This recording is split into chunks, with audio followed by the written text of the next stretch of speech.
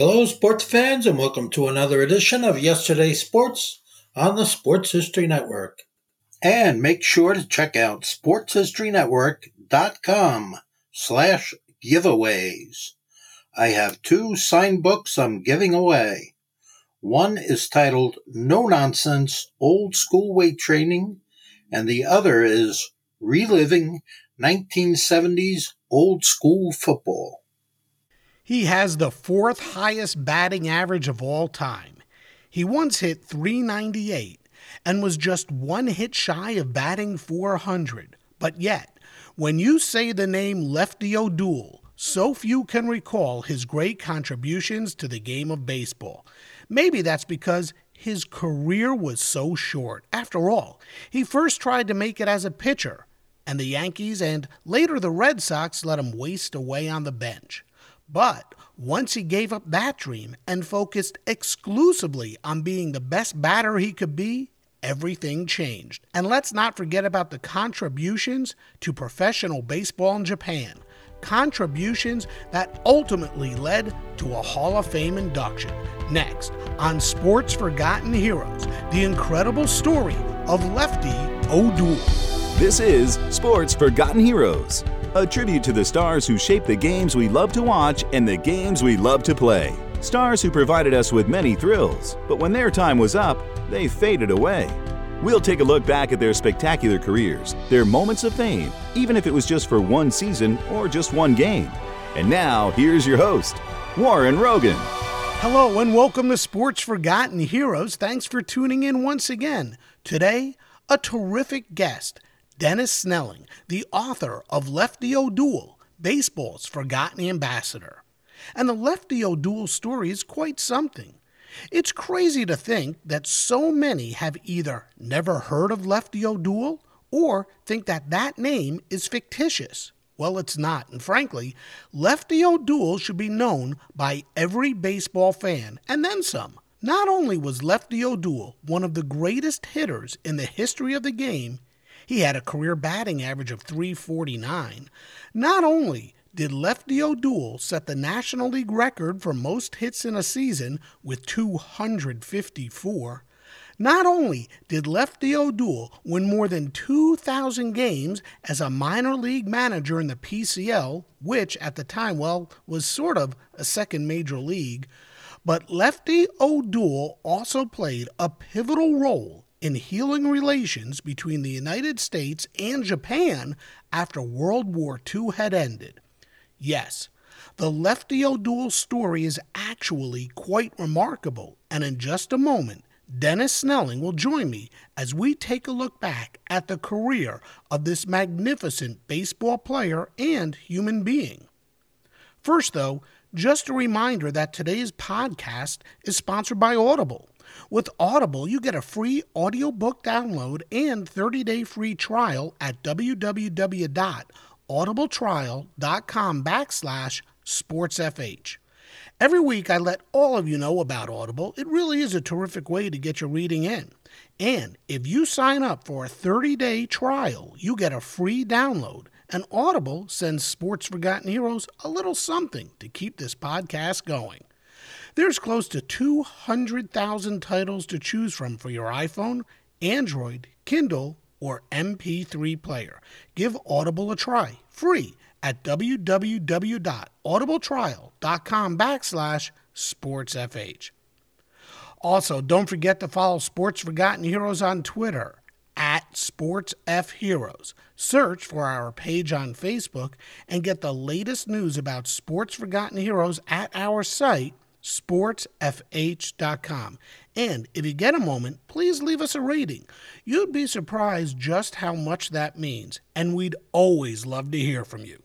Visit sportsfh.com, click the Contact Us button, and send in suggestions for future shows. Let us know how we're doing or send in a question. Again, just click Contact Us when you visit sportsfh.com. Back to Lefty O'Doul. Like I said earlier, his story is truly remarkable, and we just can't cover it all. Like the fact that he was Gary Cooper's hitting instructor for the classic about Lou Gehrig, the pride of the Yankees, or that twice he won the PGA Tour's Bing Crosby National Pro-Am. But we will cover a lot and talk about just how great a hitter he was, and how he studied his swing, and was a terrific hitting instructor and pitching instructor, and just how the people of San Francisco respected him and adored him. And joining me now to talk about Lefty is Dennis Snelling, who is the author of Lefty O'Doul, Baseball's Forgotten Ambassador. Hey, Dennis, welcome to Sports Forgotten Heroes. Thanks so much for joining. Well, thanks for having me on. I'm excited to talk about Lefty. Awesome. Hey, Lefty O'Doul, he had a fantastic career, and I think one can only imagine just how much greater it might have been had he not tried to pitch in the major leagues. So let's start there. While most might know Lefty as a terrific hitter, really a guy, I think, with Hall of Fame talent when he was at the plate, why did he pursue pitching so ardently despite not having much success on the mound when he was trying to break through? Well, I think initially he had some success in the Pacific Coast League. And pitcher is kind of the center of attention, and Lefty loved attention. And I think the other piece is that you're in every play of the game, and I think he enjoyed that. Mm-hmm. I think it made him a better hitter, too, because he knew pitching. But even from the beginning, there were teams, a lot of times he would be used in the outfield on days he wasn't pitching, kind of similar to what you see with Shohei Ohtani today. Mm-hmm. And so even during his early years with the Coast League, because I think he won I think his record in the minors was something like 52-30, something like that. And he won as many as 25 games at the top level of the minor leagues as a pitcher. Right. At the same time, he'd be used as a pinch hitter, and I think he hit 320 something that year. And so I think it took some time to convince him. I'm not sure he liked playing defense particularly, and that may have been a part of it. But I think he must have enjoyed pitching. It gave him his first success, and it was his biggest success. He really didn't have success of the kind as a hitter that would gain the same attention until much later, when he finally converted in the mid-1920s. What were his strengths and weaknesses as a pitcher, and how much does it help prove the notion that there's a huge difference between the majors and the minors? I mean, his minor league career with the San Francisco Seals, and I think later with the Salt Lake City Bees, he pitched well, but it really didn't translate to the majors. What kept him from becoming a major league talent as a pitcher?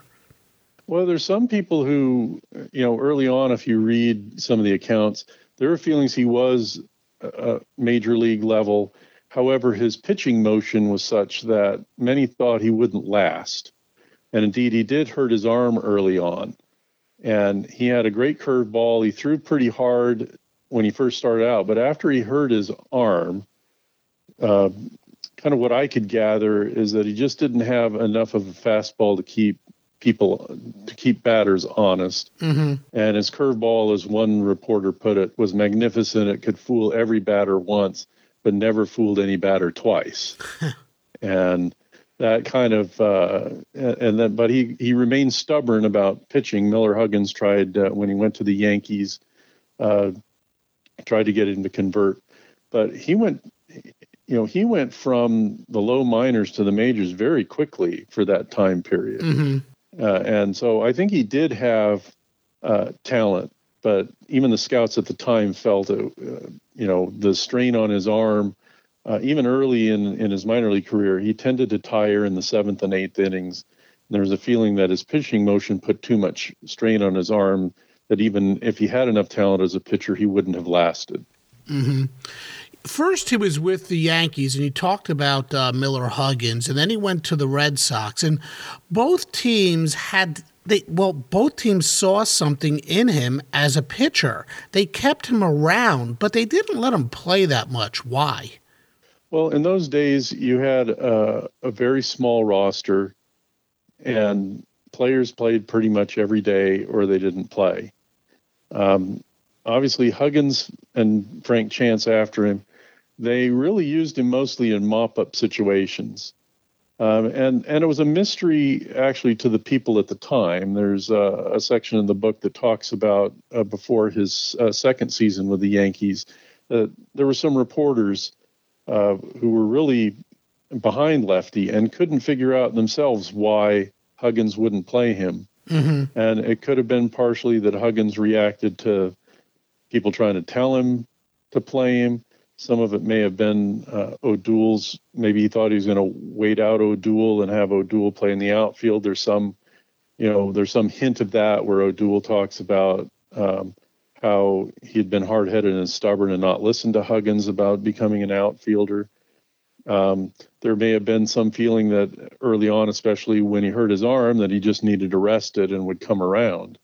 I think he was considered to have value in playing both ways, but I don't, playing both as a hitter and a pitcher. Mm-hmm. But you'd be hard-pressed to find a career that looked like his, where he spent 3 years with the Yankees, full seasons, not on the disabled list, not up and down in the minors, and yet only appeared in 40-something games in 3 years. Right. I think you'd have to go to the bonus babies of the 50s, where sometimes guys had to be kept on rosters for 2 years and hardly ever played, to find a parallel to that. It's very unusual, and I think there's a part of that is still kind of a mystery, especially his time with the Yankees, and especially after he played 2 years for them. They sent him back to the PCL for a year and then brought him back and still didn't play him. Yeah, it's really strange. And speaking of the PCL, they want it to be another major league. At least that's the way I read it in your book. Talk about how good the PCL was back then, how good the competition was, and who some of the greats were that came out of the PCL. Sure. The Pacific Coast League started in 1903, basically by taking a league that was a California league and adding Seattle and Portland to it. And they started out as an outlaw. And in fact, sometimes they would bring major leaguers because their season, because of the weather, sometimes went into November and December, even a couple of years. Mm-hmm. And their seasons would be over 200 games. Yeah, I read that. That's incredible. We're talking about shortening a baseball season, and they're playing over 200 games. Exactly. So they kind of had a history of an independent streak. And by the 1920s, when Lefty was becoming established in the Pacific Coast League, the league had become largely independent in terms of not allowing major league teams just to draft their players. They could hold on to them. And people don't realize the Pacific Coast League, they had owners who had money. William Wrigley, who owned the Cubs, also owned the Los Angeles Angels. There were a couple of other. Emil Sick in Seattle was very wealthy. Paul Fagan in San Francisco. So there were owners of means. And they outdrew a lot of major league teams in the 20s, 30s, and 40s, and they signed their own players. Joe DiMaggio signed with the San Francisco Seals, not a major league team. Ted Williams signed with the San Diego Padres, who outbid the St. Louis Cardinals and New York Yankees to sign him. So in the 1920s, you had a lot of great players who stayed there, and the players were kind of stuck there sometimes. And you had the Wainer brothers in San Francisco. You had Earl Averill. Mm-hmm. Lefty Gomez came originally signed with the Seals and played for them in the 1920s. Of course, you had the DiMaggio brothers in the 30s. Ted Williams came out of there. So they had the ability to sign players, keep them, pay them well. They played in great conditions, and it was one of the leagues where the rivalries mattered and winning the pennant mattered. It was a big deal. That was the major leagues to people on the West Coast, because during that time, until after World War II, there really wasn't a whole lot. There's a lot of empty space between, say, St. Louis, Kansas City, and the West Coast. Right. And you didn't have television. You didn't have so while the major leaguers would barnstorm the West Coast each winter, this was still their major leagues, was seeing these players. Now, how good was Lefty in the PCL? He was one of its biggest stars. He was very popular from the beginning. Again, he led the PCL in wins as a pitcher at one point in 1921, winning 25 games and losing only 9, had 2 9-game winning streaks. And then he went to the majors again for a couple of years, didn't play much, came back to PCL, and he started out again as a pitcher in Salt Lake City. Right. But then didn't do well, and finally was convinced by his manager and ex-Yankees teammate Duffy Lewis to try the outfield when they had a bunch of injuries. And he was a success almost right off the bat. He hit .392 that first season. The next season, he was hitting well over .400 when he got hit by a pitch in September that broke a bone in his elbow. He continued to play. He dropped to .375, but had like 70-something doubles and 191 runs batted in. And that got him a shot at the Cubs, which is another interesting story when Joe McCarthy kind of snubbed him. And it's kind of a recurring theme in the book of revenge that Lefty gets on Joe McCarthy. Right. He came back, played 2 more years in the PCL, winning the Most Valuable Player award in 1927. When he was 30 years old, and that kind of finally catapulted him to the major leagues, back to the major leagues with the New York Giants, where he finally achieved the stardom that he had in the Coast League. He finally had that same success in the major leagues. How did the Giants acquire his services? He was actually drafted from the Seals. The Seals left him unprotected because they felt he was 31 years old, and they didn't think anyone would draft him. John McGraw was looking for a left-handed hitter for the Giants, and he'd been looking at a couple other people, but Lefty filled the bill, and that's how he became a New York Giant. So before we get to what he did with the Giants, which was just incredible, and later on with the Phillies and so forth, I got to ask you, who was Rose Stoltz, and why was she such an important person in Lefty's life? So Lefty only went to school up through about 7th or 8th grade. And Rose Stoltz was his teacher when he started playing baseball at the school level at about 12, 13 years old. And he was very talented. He led his team to the championship game of the City League, and Rose was his coach. Now, in later years, he would exaggerate a little bit and say that Rose Stoltz taught him everything he knew. Rose Stoltz would tell you that wasn't the case, but they did form kind of a bond. Rose really taught him a lot about how to be a man, how to be polite, how to the bearing a young man should have.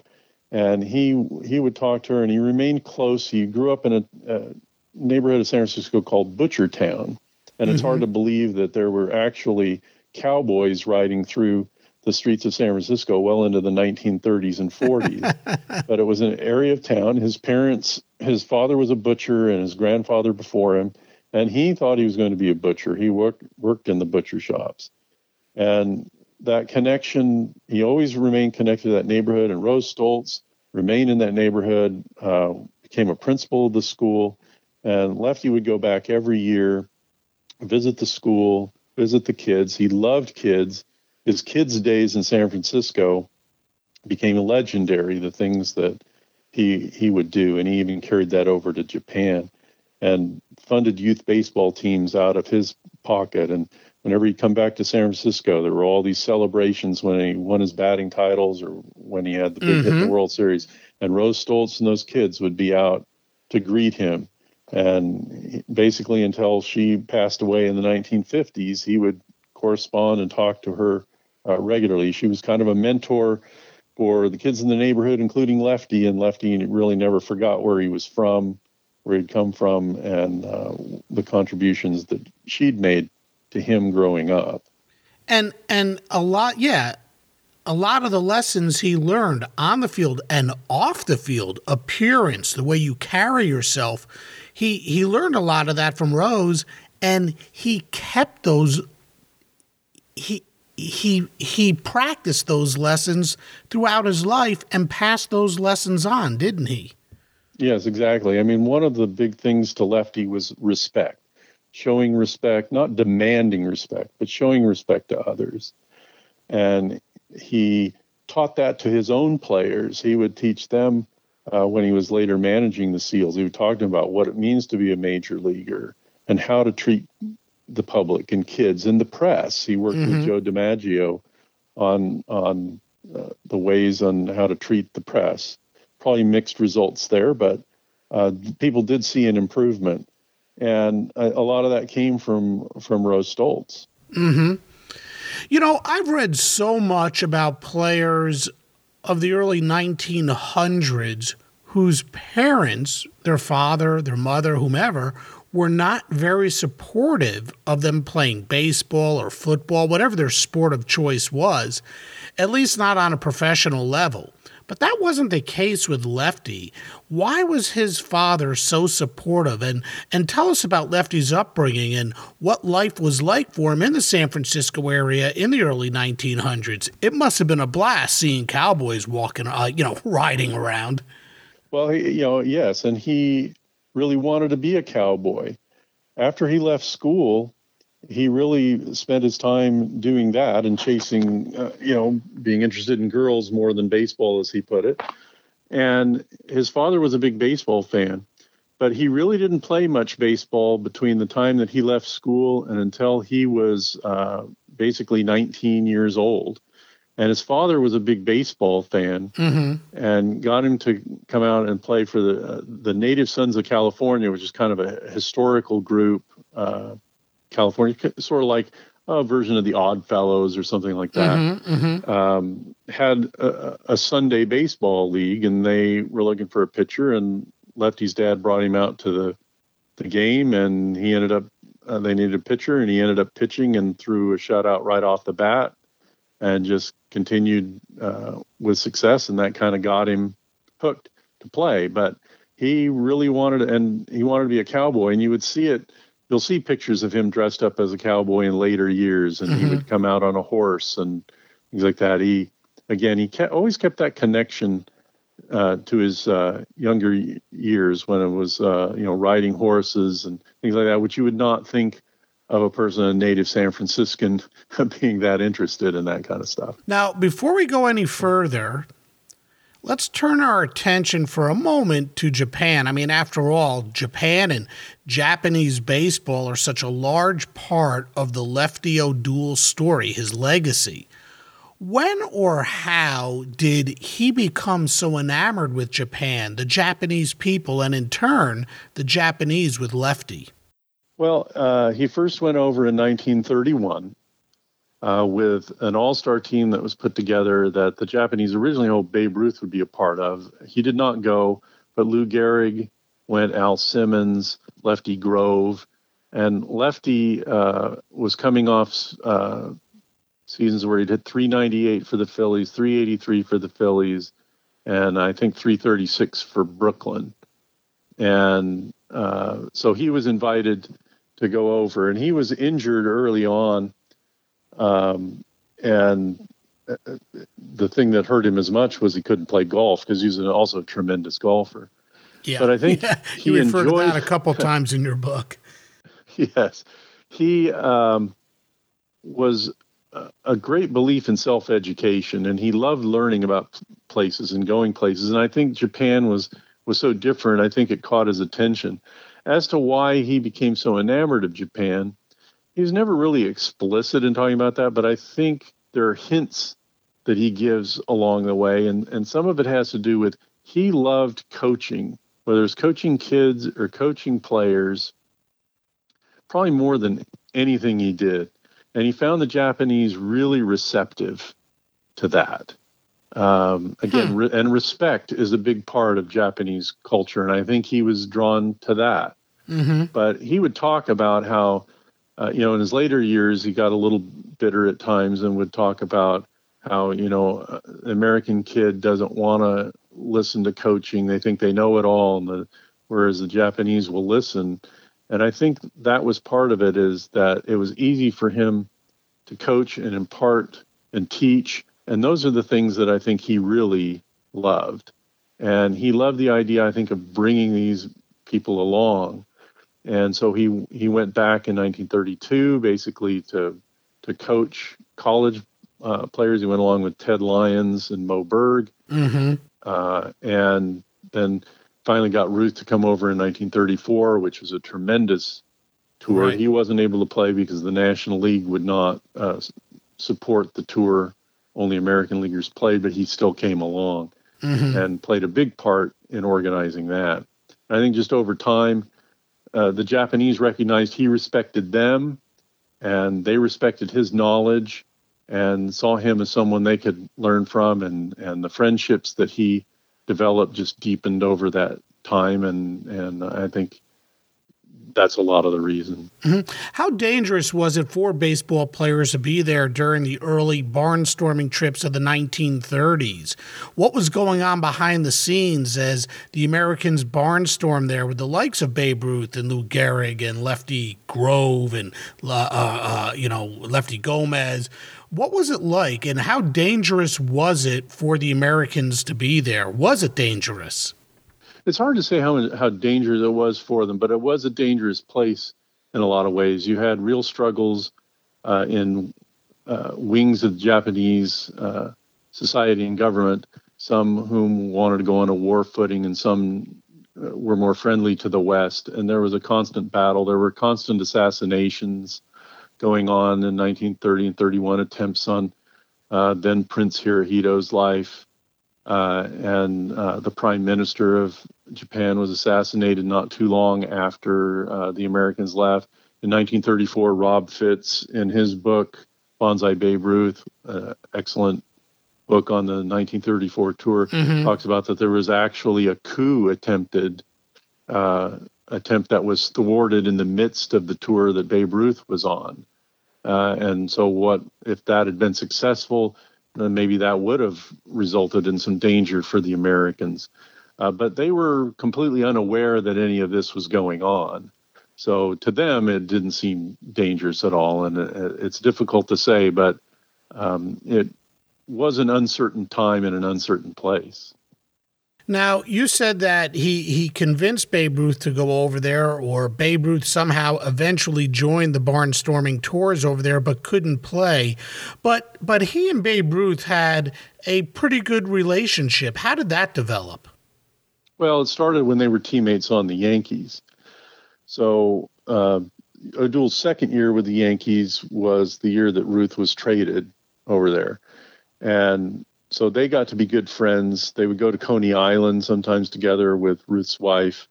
They played golf. Ruth kind of introduced O'Doul to golf, and then they played golf all over the country. In fact, at one point when O'Doul was first starting to talk to Ruth about the idea of going to Japan,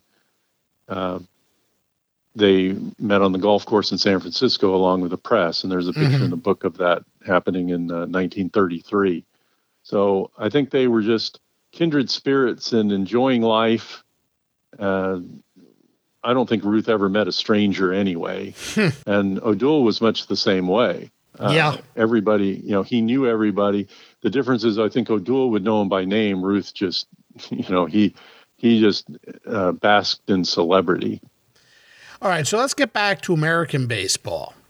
Lefty didn't get back to the majors, as you stated before, till he was 31, and man, could he hit. In his first full season with the Giants, he hit .319, and he followed that by batting an incredible .398 with the Phillies in 1929.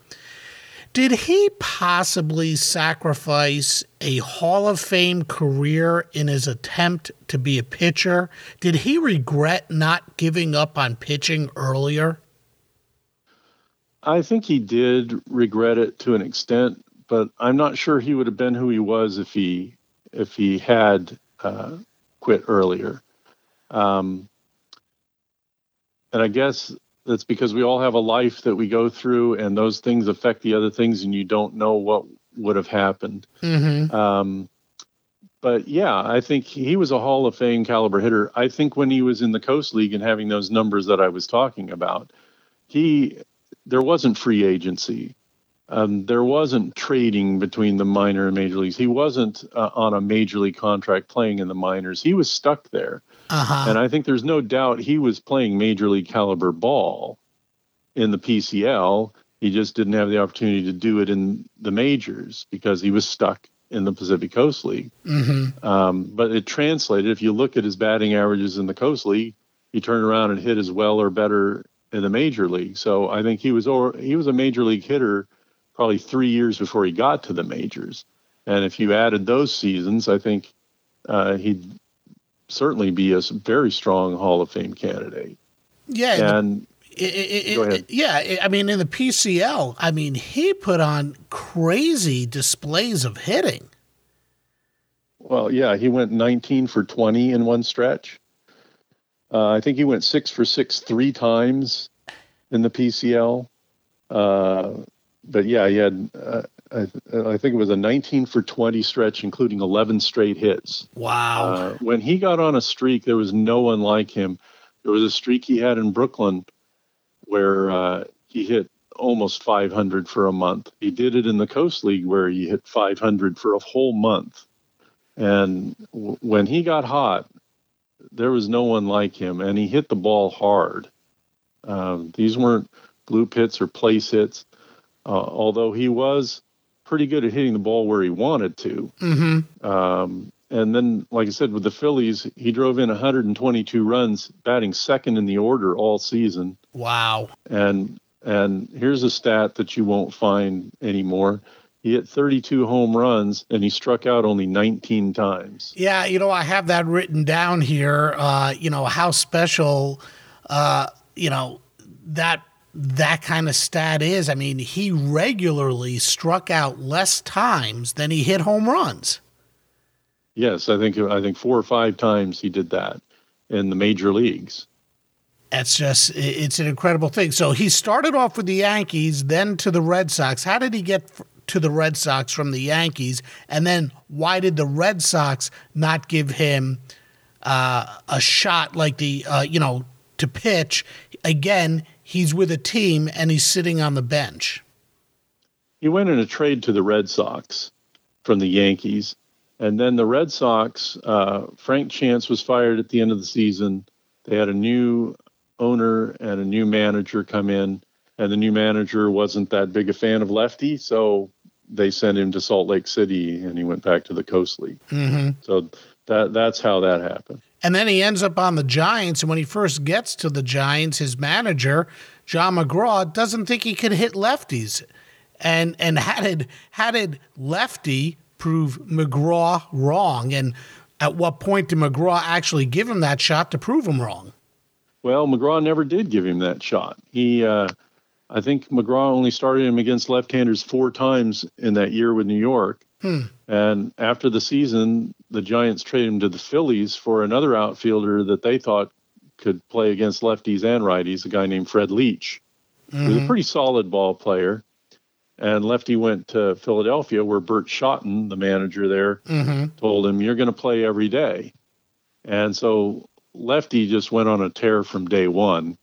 And they're playing the New York Giants the first time in, and he's hitting against Carl Hubble, hits his first 2 times up, and when he's getting ready to go up for the 3rd time, he kind of just screams out, "I cannot hit left-handers," so that McGraw could hear him, and then he promptly went up and lined his 3rd hit of the game. Yeah, he really liked sticking it to McGraw.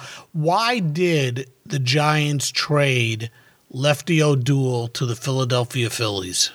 It was mostly because McGraw didn't like his defense, felt he wound up like a pitcher when he threw from the outfield, and Lefty did not have a good arm. After he hurt his arm, he just could not throw well. And so a lot of it was defense and McGraw's lack of confidence that he could play every day. And I'm sure after the 1928 season in 1929, Lefty's about to turn 32. I'm sure that played a factor in it as well. He thought Leach was 28 years old. Ironically, Leach was lying about his age and was almost exactly the same age as Lefty, but they didn't know that at the time. So he thought thought he was gaining a younger player who could play against all comers. And ironically, if you look at Leach's stats in 1929, they're almost exactly what lefties were in 1928. Which weren't the worst. And he hit 100 points less than lefty did with the Phillies. So it was not one of the better trades the Giants and John McGraw made. No, not at all. You know, another thing that came through is just how superstitious a guy Lefty O'Doul was. I mean, he would eat the same meal day after day after day if he was on a hot streak. His wife wouldn't move certain things around if Lefty intentionally placed something somewhere or left something someplace. Talk about some of his superstitions and just how superstitious a guy he was. Well, he used to like to wear green, especially once he got to Philadelphia, and he eventually became known as the man in the green suit. He'd wear green ties, green jackets, green underwear. Even though he was always billed as Irish, ironically, he was half German and only a quarter Irish. But he played up his Irish heritage, and that was part of it. I remember a spider was a good luck charm, and some player was going to kill a spider in front of his locker, and he stopped him. He talked a little bit about with his wife having things in certain places.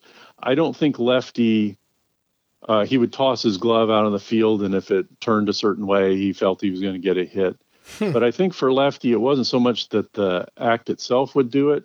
It was that the act put himself in the frame of mind he needed to be. Mm-hmm. And one of the things Lefty preached was that being relaxed and confident were the two things you couldn't go up there and hit if you were afraid or if you were uncertain.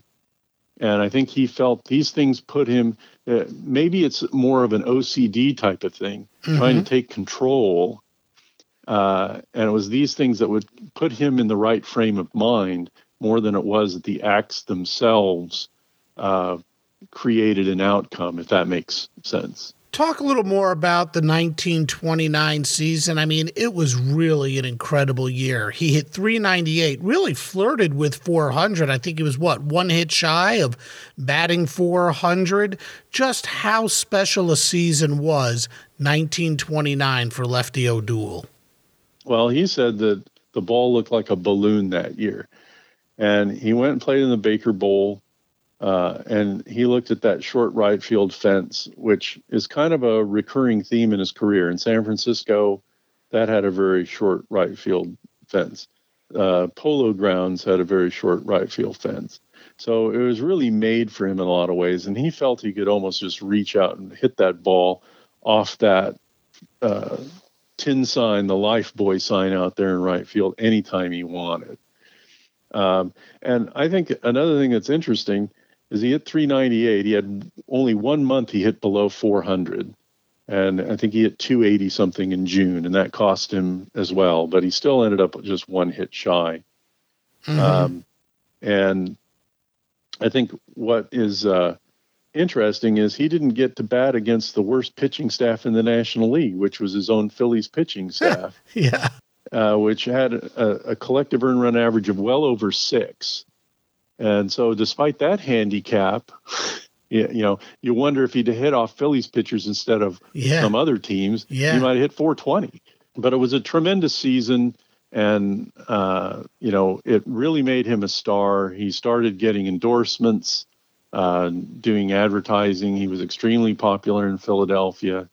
And the team actually had come off one of the worst seasons in National League history and bounded up into 4th place. And he got a lot of credit for that, when it certainly wasn't the pitching staff.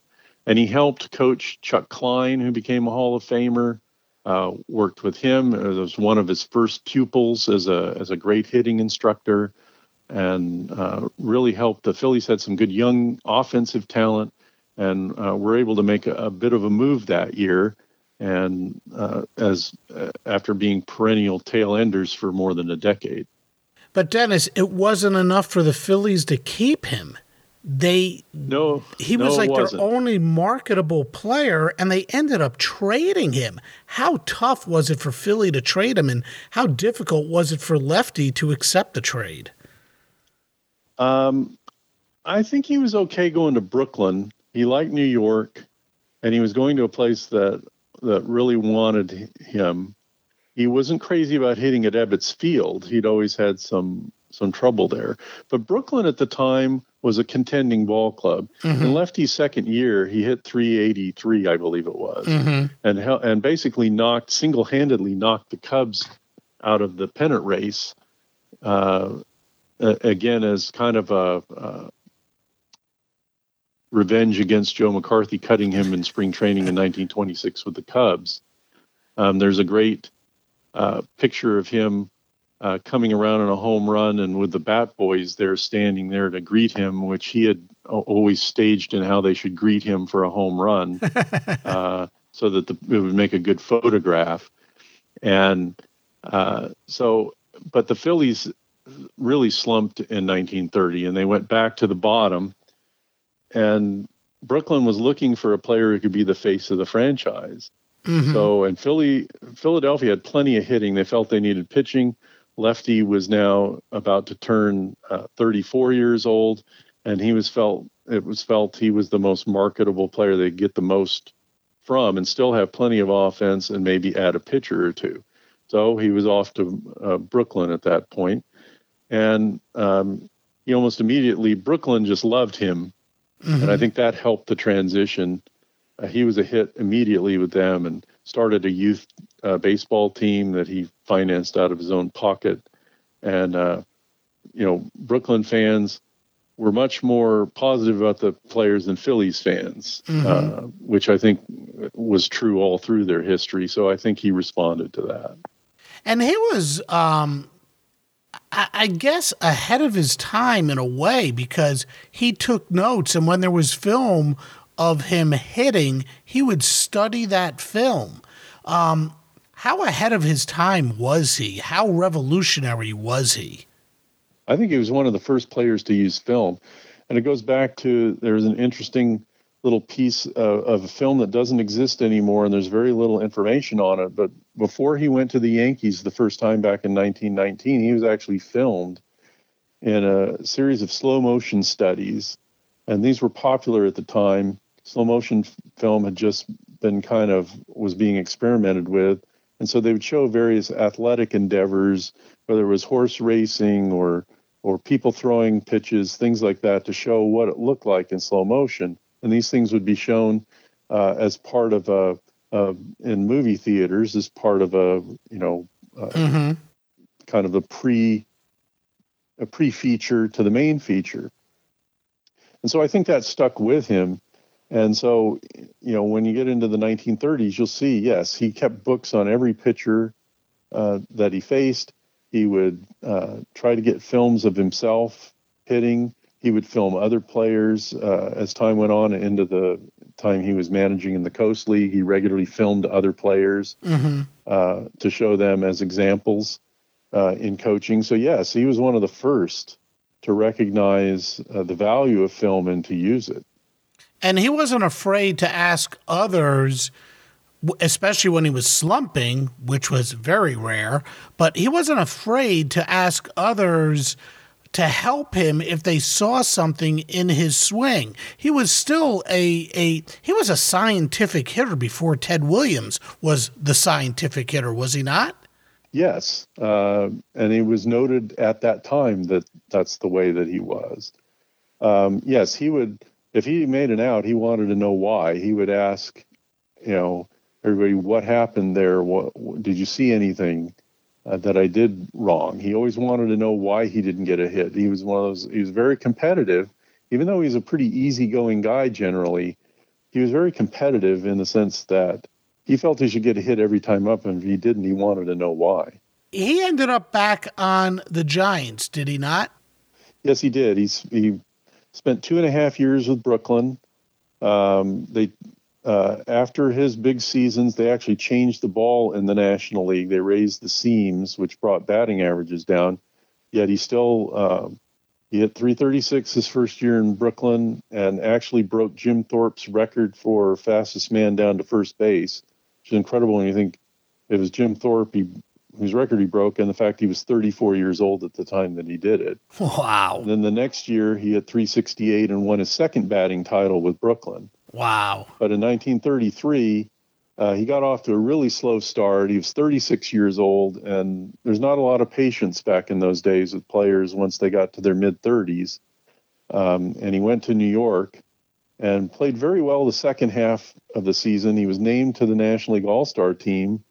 He was voted on this was the very first All-Star game. Right, 1933. Fans 33, correct? To be on it. It was correct. Yeah. And John McGraw came out of retirement to manage that team, and he pinch hit in that. But he ended up platooning again with New York. Kind of, it seemed like every time he went to the Giants, they would platoon him, even though he showed he could hit everywhere else. But he played a big role down the stretch, and then had he was a hero in Game 2 of the 1933 World Series in what he considered the greatest moment of his career, when he had a 2-run pinch hit single and ended up coming around scoring in what he sparked a 6-run inning that basically broke open that game and put the Giants in control of that series. And to the end of his time on Earth, he considered that his favorite and greatest moment. Can you talk about that at bat? Yeah, he was kind of depressed because he didn't play in the first game of the World Series. He wasn't expected to play much, if at all. And he had gone through this with the Yankees. He'd been on the World Series team in 1922 and sat the whole time.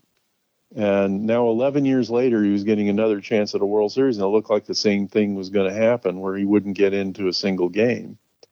And in I think it was the 4th inning, the Giants loaded the bases, and Bill Terry was the playing manager, and he was actually on second base, and he called time and asked O'Doul to hit. Now, again, O'Doul wasn't sure he was going to get in the game, and his wife had actually tried to encourage him to wear his lucky green jacket, which he was kind of refusing to do. He said it's not going to make any difference anyway, but she encouraged him to do so as kind of a superstition. And sure enough, he got the opportunity. He got the count to 2 strikes and barely fouled a ball off. And that again goes back to, he was asking Travis Jackson in the on-deck circle, how did I miss that pitch? He couldn't figure out how he missed it. But the catcher didn't hold on to the ball, which gave him another chance. And he, as he called, leveled on that ball. Later he would say, I probably stepped across the plate, but I wasn't going to mention it. And the umpire didn't say anything. And he lined a single right where he wanted to hit it. He said it was like running on clouds down to first base. At the end of the inning, they replaced him for defensive purposes, and there were people who jumped out onto the field. You'd never see this kind of stuff today, patting him on the back as he went to the clubhouse, because in the Polo Grounds you had to walk through the middle of the field to get to the clubhouse. Right. And then he went in and basically cried in the clubhouse. He was so overcome in being able to do that. It was just a great moment, and a moment that was celebrated when he came back to San Francisco after the series with Joe Cronin, who had starred for Washington and was also a San Francisco native. Thousands of people came out to greet him. There were motion pictures playing at all the theaters of the hit he had. They had the bat on display. He just came home to a big hero's welcome. It has really cemented that as a really big moment in his life. And then 1934 happens, and it winds up being his final season. How bittersweet was it, especially his last at bat, and not knowing it was to be his last at bat in the major leagues? Yeah, his last at bat, he came up as a pinch hitter and kind of uncharacteristically took 3 strikes without taking the bat off his shoulder, which never happened. He hardly ever struck out, and he almost never struck out looking. He was like Williams in the sense that he had a great eye, and rarely, he and Ted Williams had very similar views. Get a good pitch to hit, look for your fastball first. and look for a zone and swing when you got it. And so it was very unusual for him to take 3 pitches for strikes.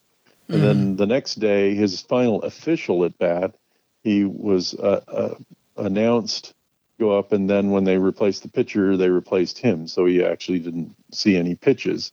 And that was his last appearance in a box score. So it was kind of interesting. I point out that the end of his career was kind of went out like a whimper, like it came in, a whimper, where he wasn't playing much and wasn't getting much opportunity. And the same thing happened at the very end. It was kind of ironic, the book ending of his career that way. Mm-hmm. And he really only played 6 full years in the major leagues. Can he be considered one of the greatest hitters of all time? Well, I think it depends on how you measure it. If you want to say during those 6 years, was he one of the greatest hitters of all time? Yes. If you're saying, should he be in the Hall of Fame only for his hitting? I think that's a little more difficult. You know, some people have used Dizzy Dean as kind of a corollary. That Dean had 5 or 6 really good years, and otherwise to get to 10 and 11 years, he was playing a game here, a game there. And I think there may be some validity to that. But the truth is, although he has the 4th highest lifetime batting average of all time at 349, he has less than 1,000 hits. I think he has 970 hits in the major leagues. Yeah. It's interesting that his minor league hitting career is almost exactly the same as his major league career. I'm sorry, he played 970 games. I think he had 1,140 hits, something like that. But you know, I think he had 352 in the minors and 349 in the majors with almost exactly the same number of at-bats. Wow. Somewhere around 3,500 at-bats, which is what I mean by saying, since there wasn't a drop-off, I think it can be argued in those minor league seasons, he was playing major league level ability, right? But he wasn't playing against major league competition, and that's what counts. I think as far as Hall of Fame, I think the problem there is the Hall of Fame only looks at your playing career and not your contributions to the game. When you look at his contributions to youth baseball, when you look at his contributions to hitting instruction and pitching instruction, people forget he was a great pitching instructor too. He saved he was a big influence on several pitchers. One of the few guys who could do both. And then when you throw in Japan, when you take the totality, I think he should be in there, but that's not the measure that Cooperstown uses. Now, at the end of 34, that was his last at bat, but he still planned on playing in 35, but he wound up being a player manager of the San Francisco Seals instead. What happened? What stopped him from going back to the majors and staying in San Francisco, his home, and becoming a player manager there? Well, I think his time had just run out with the Giants. Bill Terry was not really enamored of him. You couldn't count on him. The Giants were a contender. They won the pennant in 33. They almost won it in 34 with the famous Bill Terry, is Brooklyn still in the league thing, with the Cardinals catching them on the last weekend, thanks to the Dean brothers. And they lost to Brooklyn and were knocked out. So they were a contending ball club. And again, this was the middle of the Depression. Rosters were small, and every roster position was precious. And Lefty was going to be 38 years old. He really couldn't play every day anymore. His body just wouldn't hold up to do that, even if he was playing every day. And that's really what happened. And he wanted to go back to San Francisco. This was like his 5th stint with the Seals already. And he looked forward to managing. I think that intrigued him. It was kind of a new thing to do. And he was going to be a player manager, but the Seals ultimately had enough talent. He didn't need to do that. And he also injured himself early on, nothing serious, but enough to kind of tell him, your body just won't let you go out there every day. So he had Joe DiMaggio, another guy named Joe Marty, who played in the major leagues, and another guy named Ted Norbert, who had a very long and successful minor league career in the high minors. And so he really didn't need to play every day. But when he played well. Okay, so he did. He played well. and he's the player manager for the San Francisco Seals for quite some time. And now let's jump ahead a little. After the horrors of World War II, General MacArthur was, well, I guess to a certain extent, charged with helping to repair our, meaning the U.S., relations with Japan, and he turned to Lefty O'Doul to help with certain aspects of this. And O'Doul's mission in 1949, I think it was 1949, was huge. He had to help build the morale of the Japanese people. Tell me about that, how it fell on O'Doul's shoulders and how daunting a task it was, and how involved or how important was this to General MacArthur? So O'Doul, after that 34 tour, he kept going over to Japan. And in fact, at the end of the 34 tour, he helped establish professional baseball in Japan. He named the Tokyo Giants and helped recruit the players to play for them. Of course, Japanese professional baseball kind of faded away during the war. Lefty continued going over till about 1938 when it just got too dangerous for Americans to be in Japan. Mm-hmm. And he was pretty upset about the whole situation. And so, but right after the war, he was in Japan within a couple of months of the surrender, going over and trying to look up old friends and see how things were going. And the Japanese remembered him, and he kept trying to organize tours, but would be turned down. Finally, in 1949, Douglas MacArthur, who was basically in charge of Japan at the time, was getting very worried about communism making inroads. There were real shortages of food. Morale was down. The communists were really making their pitches and starting to make some inroads in with the population. And MacArthur was asking his folks, what can we do to improve morale? And there was one young Japanese American named Kappy Harada who suggested baseball as tour as a means of doing that. Harada had been tasked, along with a general named William Marquardt, to bring sports back in Japan, and had some success in reestablishing the Japanese leagues and getting the college players playing again and refurbishing ball fields, but it wasn't quite enough. And the feeling was, let's bring a baseball team over. And Harada suggested O'Doul, and MacArthur went along with it. And so Harada came and talked to O'Doul, who, again, had been trying to get over there anyway. And instead of bringing an all-star team, he just wanted to bring the Seals. Mm-hmm. And when he came over, I mean, by some accounts, there were 1 million people lining the streets. This was a big event.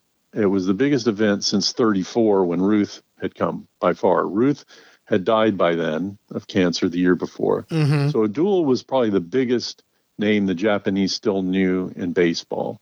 And so he came over, brought the team, and spent much of the time coaching not only, let's go back to the Rose Stoltz example. Uh-huh.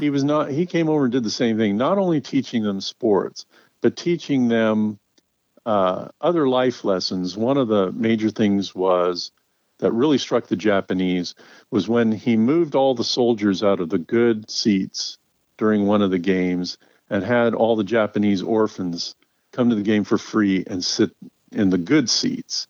And that really struck the Japanese as a way to look at life. And they compared what they would have done if they had been in charge. And it was, studying hard, things like that, mm-hmm.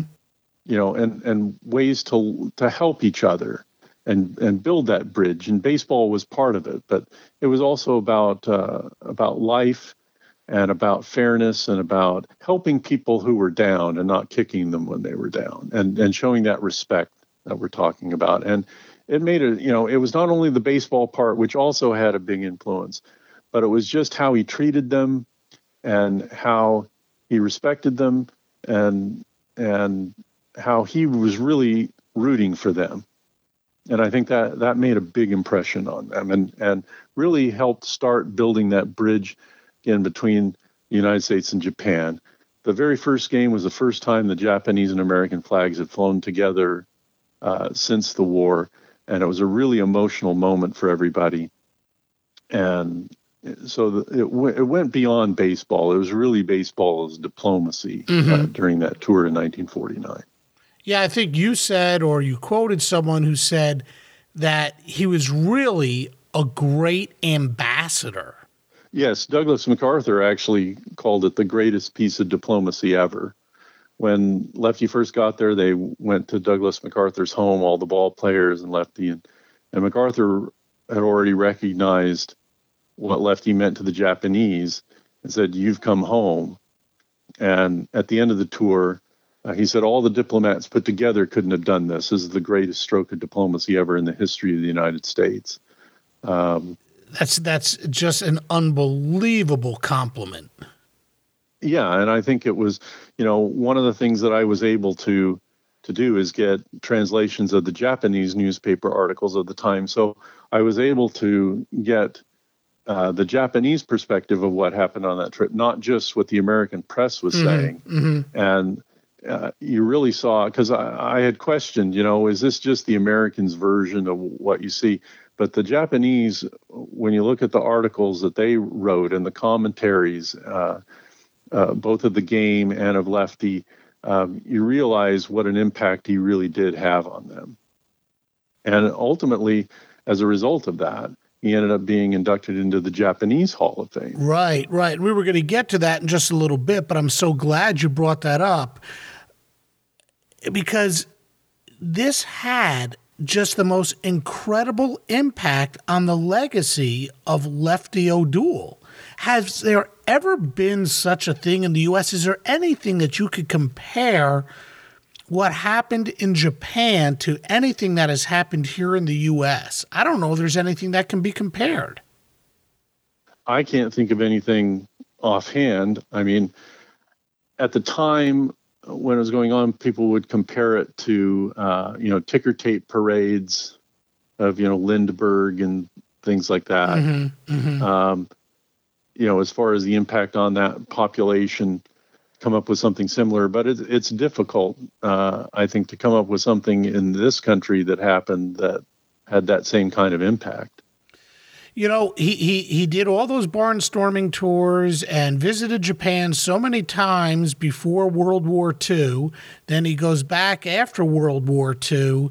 And with all that had happened, the people of Japan revered him. They remembered him. And they had taken so much of what he taught them, of what he told them to do, and they had implemented it as they tried to create their own major league. Again, I ask, why was there such a special relationship between Lefty O'Doul and the people of Japan? I think, that's difficult to answer. It's sort of like, why do these connections happen? I think a lot of it just had to do with Lefty being the right person with the right message at the right time. The Japanese were open to wanting to improve at a time when Lefty was there to be willing to improve and not to understand their culture and not impose his own. But at the same time, he would be honest with them and say, you don't measure up in this way or that way, or you shouldn't conduct yourself in this way or that way. But he knew how to approach them because he understood them well enough. He took that time to understand them as a people and understand them as individuals. If you look at Lefty's life, he had a very strong affinity for dealing with people who were down and out. And I'm not saying the Japanese were that way, but he related to people where they were. I think that's why they liked him everywhere he went.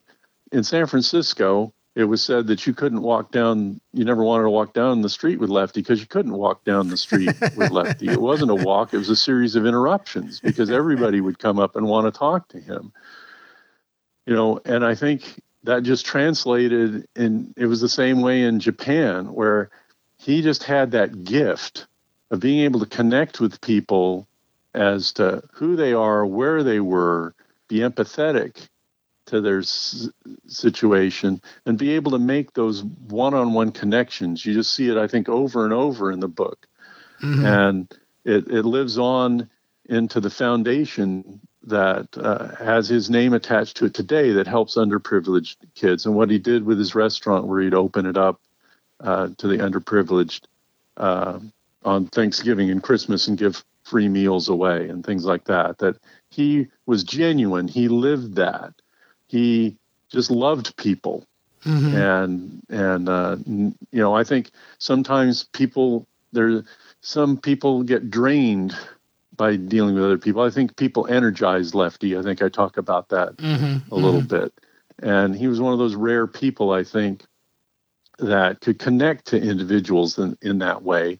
And it fed into what his strengths were as a teacher and as a person who loved to learn and as a person who was genuinely interested in doing good things. Yeah, he was sort of like the grandfather, or at least the great uncle of Japanese baseball. Definitely. How good a hitting instructor was he? I mean, what made him so good at it, and how special did it make him feel to know that even when he was with the San Francisco Seals, there were teams in the major leagues that would send young players to him to learn how to hit. I mean, this guy's eye, his knowledge of hitting was just incredible. And yeah, it translated over into Japan. And here in the States, the majors, they knew he was special. Right. I mean, there's a story in there about Babe Dahlgren coming and working on hitting with him. Jack Wallacey, who was a shortstop that Connie Mack had, that they sent him for a day of instruction with Lefty. He basically saved Gene Woodling's career. Gene Woodling was a struggling ball player. He came and played for the Seals in 1948. Lefty turned him around, and he always gave Lefty the credit he had, I think, 308 times in the majors after being with Lefty. Of course, Lefty was a tremendous influence, especially on Dominic DiMaggio, who called him definitely the greatest hitting instructor he ever worked with. Of course, both Ted Williams used a lot of Lefty's philosophy in building his own.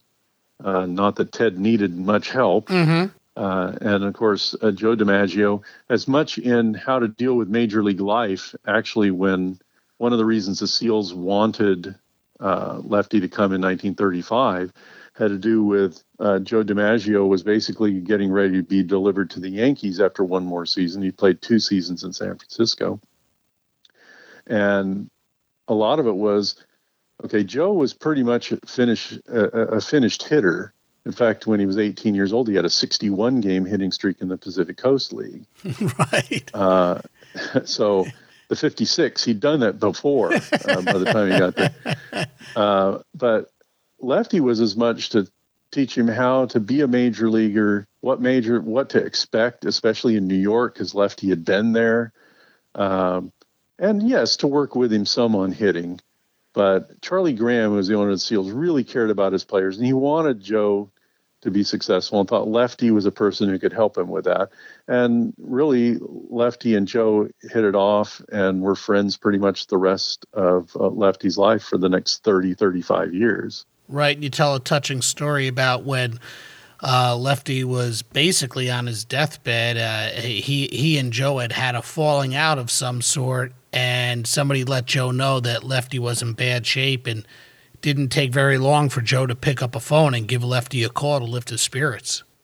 Right. That was a really interesting story, and one that I think meant a lot to Lefty. Did Lefty get a fair shake in the majors? No, I don't think so. I mean, I don't think you can sit on a bench for 3 years and never play. But how much of that was Lefty's fault and how much of that was the team's fault?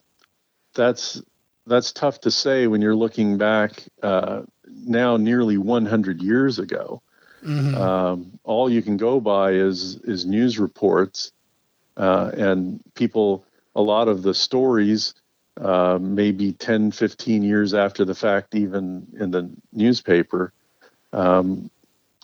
But, there were certainly reporters there who didn't feel he was getting a fair shake and didn't understand it at the time. There were those who really thought he could be Ty Cobb. Even when he was a pitcher, there were people talking about how good a hitter he could be. And they weren't really far wrong. If you look at some of his seasons, weren't far off some of Ty Cobb's seasons. So they weren't just being silly when they were saying that. And they saw that when he was 22, 23 years old and asking, why isn't this guy hitting and playing? And yet the Yankees wouldn't play him in either way, pitching or hitting. And so that's a bit of a mystery as to why that is. And I think it's fair to say he didn't get a good shake in those early years, and it really cost him a lot. And it's, like I said, try to find a career that parallels his. I don't think you'll find one. He has the most unusual major league career, I would say, of anyone I've ever seen. What kind of manager was he, and did he do himself a disservice by dedicating himself to only managing in the minors, where he managed the Seals, the San Diego Padres of the PCL, the Oakland Oaks, instead of fighting harder to become the manager of the New York Giants? Well, I think part of it is he was in a situation in San Francisco where he could basically do as he wanted. He knew if he went to the major leagues, he would not be able to just call the shots the way that he wanted to. That was bigger business. It was a different game, not in level of play as much. There wasn't that big a gap at that time. But I think, I don't know if it was being a big fish in a small pond or what, but I think he ended up regretting, because he turned down several opportunities to manage, 2 or 3 with the Giants, one with the Dodgers, one with the Yankees. His last big chance was with the Philadelphia A's in the 1950s. And by the time he finally decided that he wanted to manage in the majors, his time had kind of passed him by. And I think he did regret that. As a manager, he was very unorthodox. He played to the crowd quite a bit, really loved revving up the crowd. He had this rally hanky, sort of like the terrible towels you see with the Pittsburgh Steelers. He was doing that in the 1930s.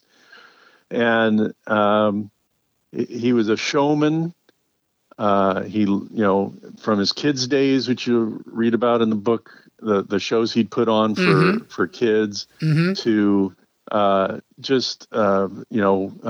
pretending to gallop to bring in Alan Gettle as a pitcher, because Alan Gettle always wanted to be a Cowboy star. And so, he would do things to play up to the crowd. He was very aggressive on the bases as a manager, hated sacrifice bunts, same way as John McGraw did, hated double plays, which I don't think any manager loves them unless unless you're turning it. Yeah. He loved developing players, working with them. He really didn't build the teams. That was more the front office. And as time went on, as the PCL became more subservient to the majors and had a little less money, it was more about getting players and finishing them for sale to the majors rather than trying to win in the Coast League. And after a while, I think got a little tired of that. And then he had a falling out with the Seals manager after Charlie Graham, who was kind of his mentor, passed away. Control of the team fell into this man named Paul Fagan, who had married into the Crocker Bank family and had a lot of land in Hawaii. And Fagan had dreams of taking the PCL Major League. And once that didn't happen, he soured on the whole thing, torpedoed the team, and ended up firing O'Doul in 1951 after O'Doul had managed the Seals for 17 years. Hey, I want to do a little word or phrase association with you in relation to Lefty O'Doul.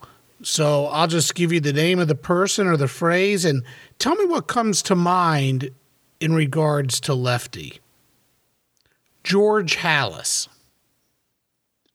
Well, George Halas was a teammate he and O'Doul joined the Yankees at the same time in 1919, and they were kind of the two star young players in camp that year.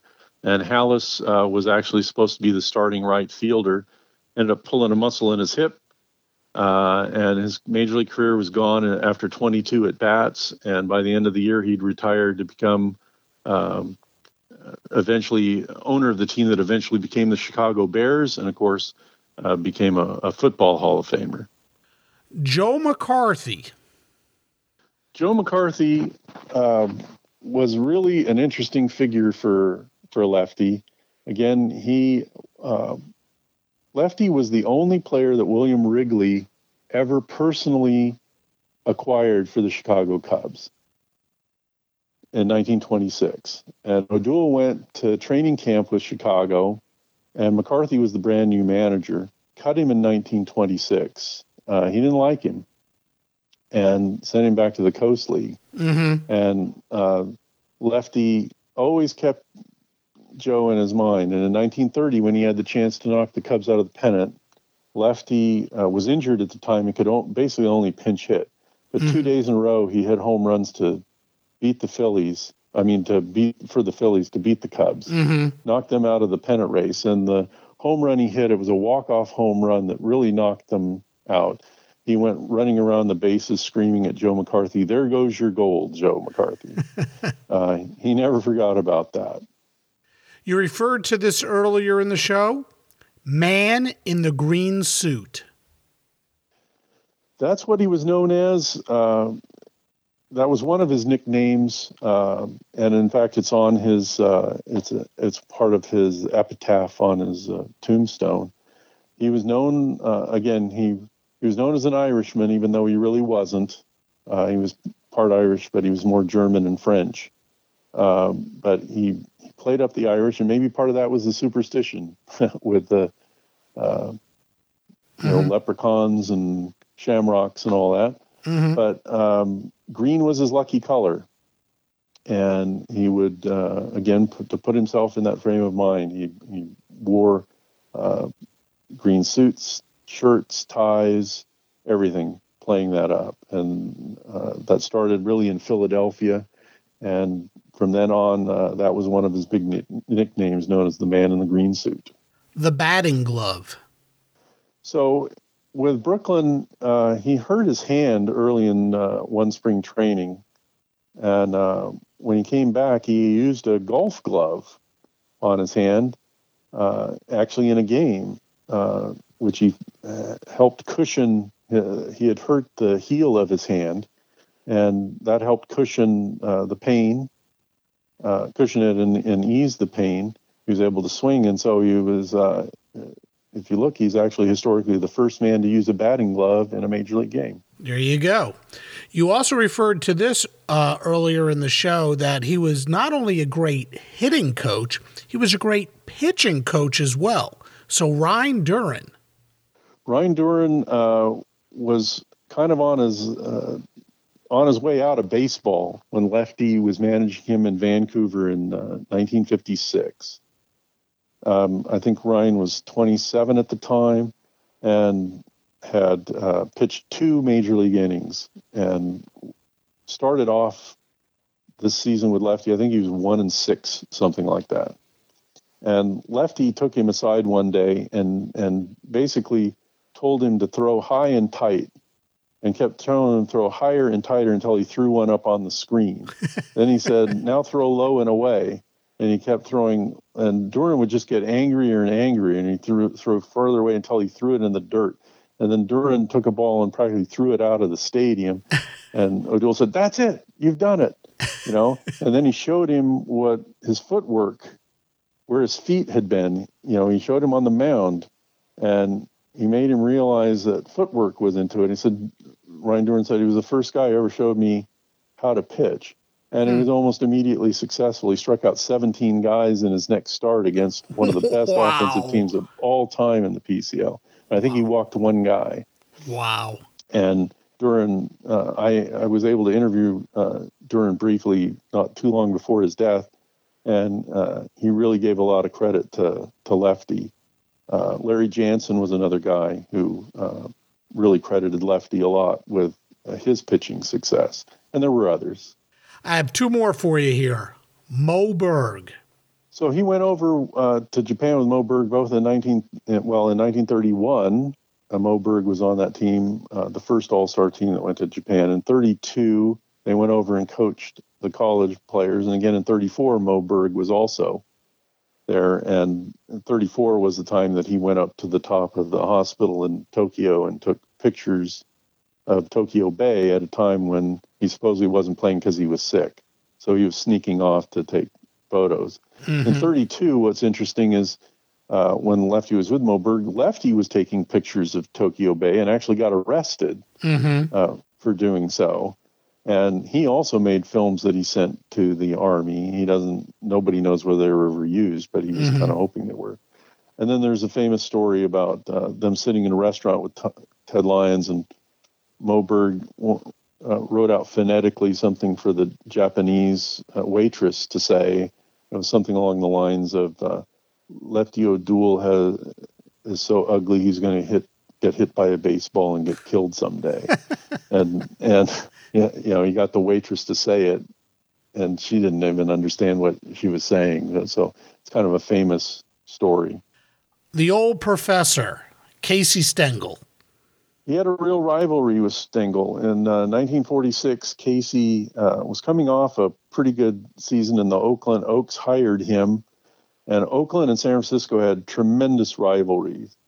The Oakland fans were never liked O'Doul.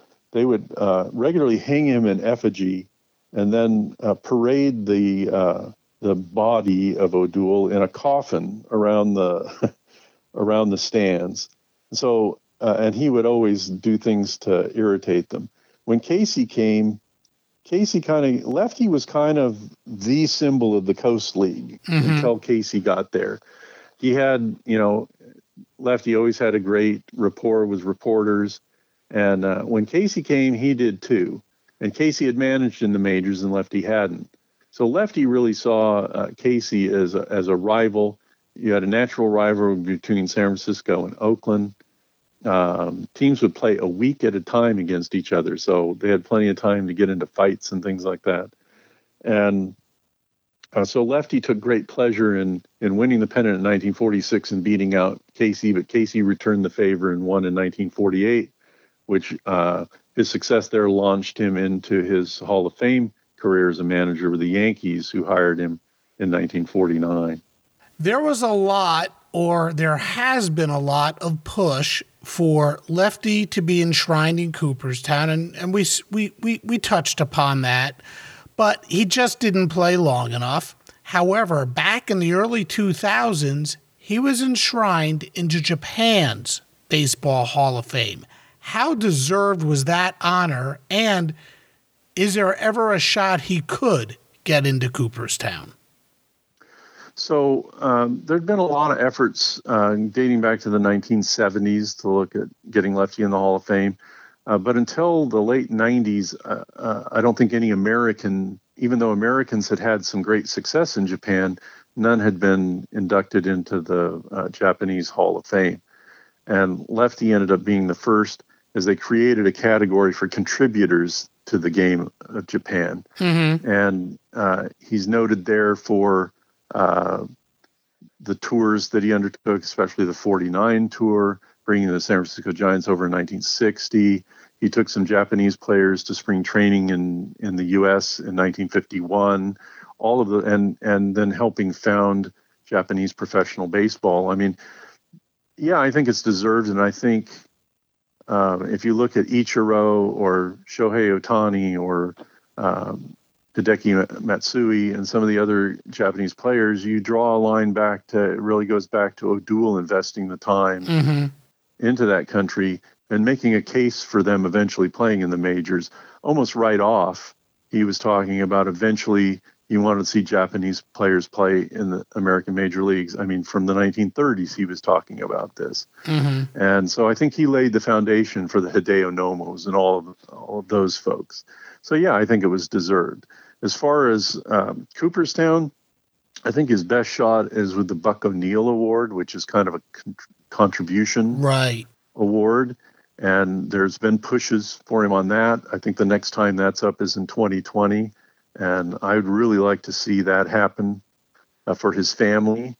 And I think his legacy needs to be recognized. One of the reasons that I undertook this book is I've done a lot of research on the Coast League, and he's a fascinating person and a great subject for a biography. But at the same time, I felt like in a lot of ways, he was arguably the most important baseball figure that hadn't had a true biography written about him. And I think that legacy, probably only in the last 10 to 12 years, is really being recognized because, there was only one Japanese player who came over until the mid-90s. And really only in the last 10, 15 years have there been a real flood of them. Japanese players playing here and opening Asia to the major leagues. So, and I think he had a lot to do with that. But unfortunately, a lot of that happened after he died in 1969. Right. Also why I consider him a great topic for Sports Forgotten Heroes. What to you was the most surprising thing that you discovered about Lefty O'Doul while you were writing the book? I think it was just in how many ways he impacted the game. Like I said, in a lot of ways, he was a difficult person to get my hands around because there were so many areas. I mean, I knew he was a great hitting instructor, and I knew he was a great hitter. I knew he'd gone to Japan, but I think reading the impact of the Japanese view of that 49 tour probably surprised me the most. To really recognize how important that trip was, the impact that it had, and his role in it. I think I knew he'd gone over, but I think recognizing the impact of that and the ripple effect on into today that trip has had, and that everybody's really kind of forgotten about it, unfortunately.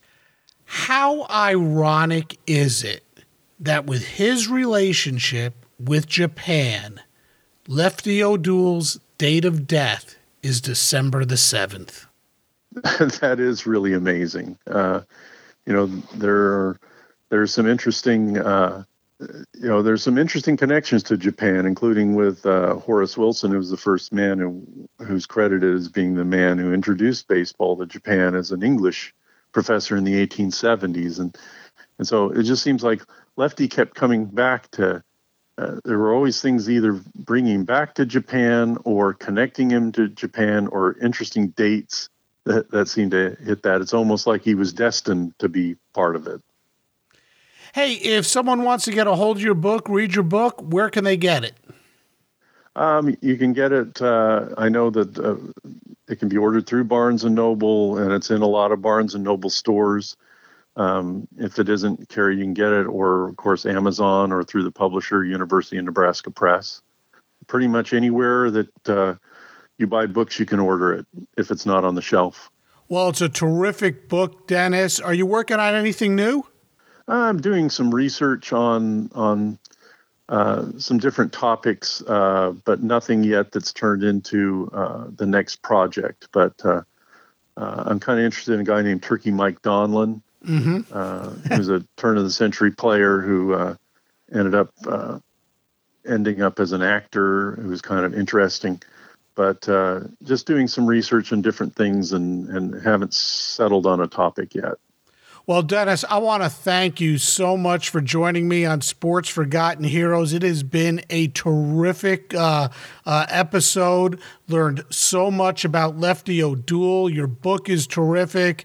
And, hey, I just want to thank you and hope you would consider coming back again if we find the right topic. Oh, I'd love to come back and talk again. Sure. Awesome. Again, Dennis, thank you so much. I can absolutely understand why Lefty has not been enshrined in Cooperstown as a player. After all, he played just 6 full seasons, appeared in just 970 games, and connected for only 1,140 hits. But he had an eye unlike anyone. In 1922, he had 32 homers and struck out only 19 times. In 1930, he smashed 22 home runs and struck out just 21 times. In 1932, he belted 21 homers and struck out just 20 times. He was a hitting machine. His .349 career batting average is the 4th best ever. But it's his overall contributions that really deserve merit, especially when you consider what he did in Japan. And maybe, just maybe, in 2020, when baseball elects its next class of contributors to the game, perhaps Lefty O'Doul will garner more support. For more information on Lefty, check out sportsfh.com. There I have links to his career stats and some interviews about him. And to read more about Lefty, get the book by Dennis, Lefty O'Doul, Baseball's Forgotten Ambassador. Next time on Sports Forgotten Heroes, Greg Wolf, the director of Sabres Bio Project, returns for a discussion on a guy who played under the shadow of one of the game's greats, Harmon Killebrew. Yes, we will look back at the career of Bob Allison. That's next time. Again, thanks to my guest today, Dennis Snelling, and I'll see you next time on Sports Forgotten Heroes.